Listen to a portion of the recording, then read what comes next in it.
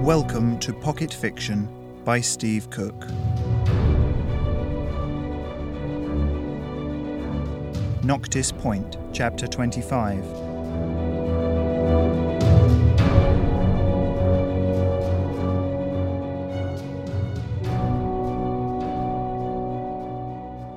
Why do they call you the Shrike anyway? Sarah said. They were back at the palace. Captain Bolo had been dropped off in Glasgow, the unmarked skimmer taking to the skies once more to ferry Sarah and Ariadne back to the palace. They call you Shrike. You're operatives. You've never actually told me why. The shrike is a butcher bird. It stabs its prey onto thorns and spikes, then eats them. It's like a stockpile of food and makes it easier for the bird to eat.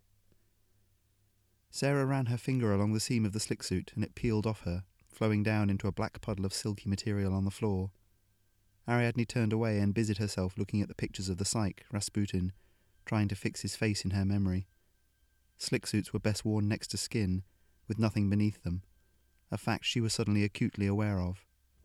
"That doesn't help," Sarah said from off in the bedroom. "Why did you choose to call yourself that? Because would you mess with anyone calling themselves the Shrike?" Ariadne pulled out the little device she had stepped on in the warehouse, turning it over in her fingers.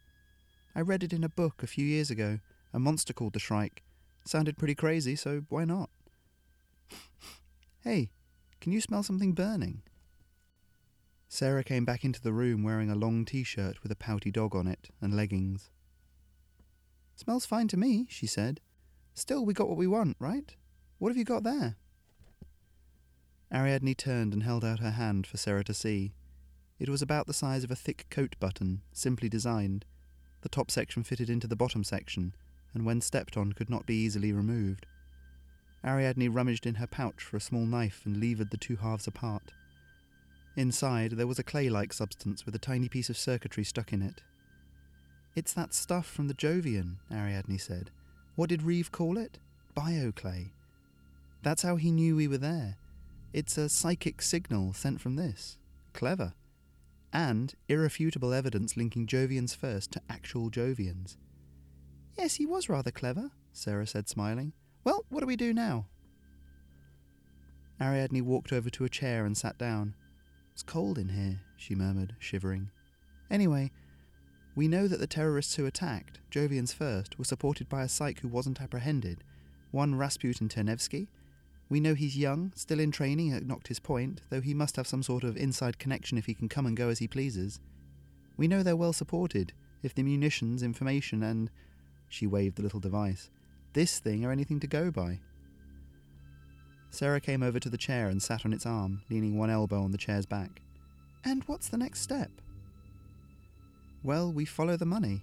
Ternevsky's family, known associates. Those of the others back there, Vic and Chandri, was it?" "Chandy," Sarah corrected. "Yes, thanks. And Hill, she looked like she was running the place. But who's giving her the orders?"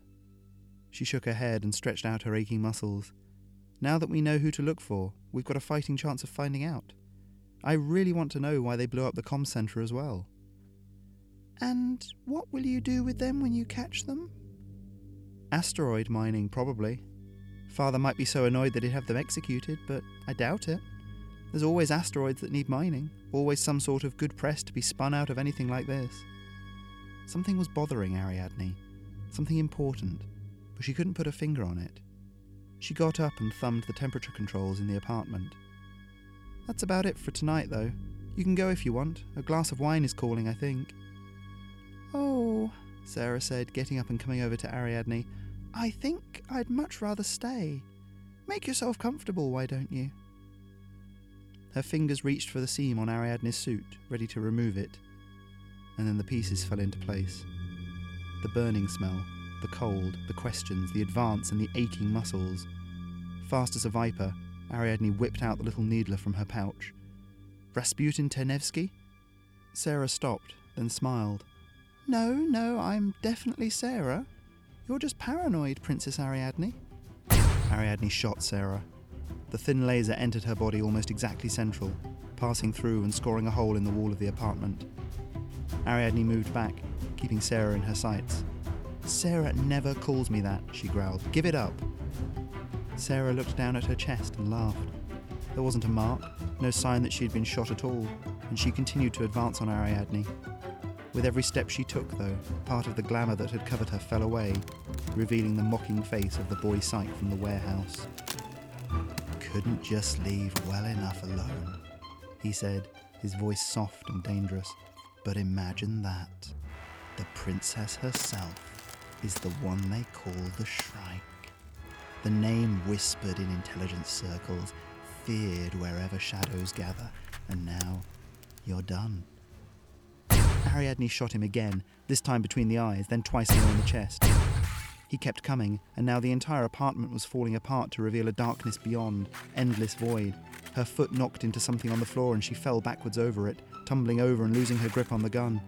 In a trice he was on her, pinning her. "This is foolish," he said. "You're caught, and you know it. Give in gracefully." "Never," she hissed, twisting under him. He moved slightly, and seizing her chance, she thrust her knee into his groin. The entire world fractured, like an imperfect mirror dropped from a great height.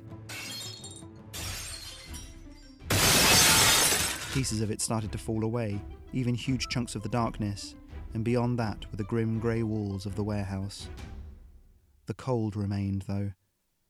Ariadne looked around, not sure where she was in relation to everything else. They had tied her to a crate with coarse rope, sat down on the floor. She could see the gantry where they'd caught her. How long ago? Were Sarah and Bolo safe? The big woman, Hill, pushed Rasputin out of the way. He was nursing his crotch, Ariadne noticed to some satisfaction. Imagined pain is just as bad as the real thing, eh? Hill's face twisted in displeasure. "Seems you're a bit crap, Raz. I'd say you lost your balls when you lost your powers, but then I guess you'd be okay right now if that were true." "I got my powers back," the boy spluttered. "Bitch." Hill looked at Ariadne, then sneered. "Find her friends. They can't take this back to the Empire." Immediately, Vic and Chandy grabbed large guns and headed up onto the gantry. "I'll finish this one." "What are you hoping to achieve?" Ariadne said, desperately trying to buy time. "My father knows about this." "No, he doesn't," Hill said, picking up Ariadne's needler. The pouch was lying discarded to one side, its contents spilling out onto the concrete.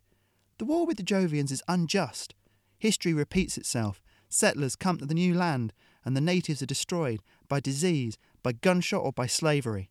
Humanity hasn't moved on since the Dark Ages, and it's time that the cycle ends." "What are you getting out of this? You're human too."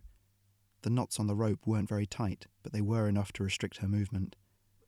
The sound of a gunshot, and then another, echoed off in the darkness. "That's better," Hill said. "What are we getting out of it? Power, of course. This planet won't roll over immediately. It'll take a good few weeks of great big mech suits pounding the palace down into bite-sized chunks. But when it happens, the Coordinator is poised to take power, and he'll need enforcers. Enough work to last my lifetime, I reckon." "You blew up the comm centre. Why?" The big woman aimed the needler at Ariadne. "You really are deluded. As if we'd just blow up a comm centre. Random acts of violence, is that it? Just another bunch of dumb terrorists." She sighted along the barrel. "No more questions.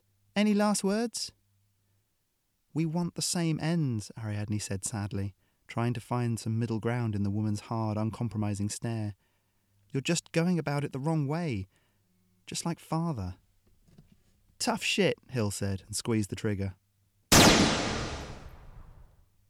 A brilliant green bolt of energy slammed into the needler, taking most of Hill's hand with it. Blood and chunks of roasted skin spattered onto the ground, and Hill screamed. Another bolt took her in the neck, beheading her, and then a third and fourth took her in the chest. Ariadne looked around, but the psych was nowhere to be seen. Hill's body finally slumped to its knees, then keeled forward. "I'm down here," Ariadne shouted. Sarah's head poked up over the gantry railing. Then Captain Bolo's. Ariadne sighed in relief as they came down the stairs. "He's gone," Bolo reported as Sarah untied Ariadne. "Can't sense him here." "What happened?" Sarah hugged Ariadne tightly, ignoring the taciturn Bolo. "You just got up and walked over to him. There was nothing we could do. We went back up to the roof. Then those two, Vic and Chandy, followed us. Lucky the captain here was ready for them. They're dead? Bolo nodded. We should go. Your Imperial Highness, it's not safe for you to be here. I liked it better when you thought I was the Shrike, Ariadne said, rubbing her legs to bring the feeling back quicker. But I agree. We've got everything we need here and more. We know where they're striking, we know when, we know what their plan is, and we know who our rogue psych is. That Ternevsky kid. He's dangerous. Bolo nodded. If his family can afford it, they'd have known he was a psych, trained him from birth. Noctis Point is just a formality for him. He shook his head. Never seen the like. I'd not want to attack him head on. Hopefully we won't have to. His father's the one we want. Why? Who's his father? Wait, Sarah said. Ternevsky. Coordinator Ternevsky. The man that runs the Central Territory? None other, Ariadne said. This is a coup, and Father's got no idea.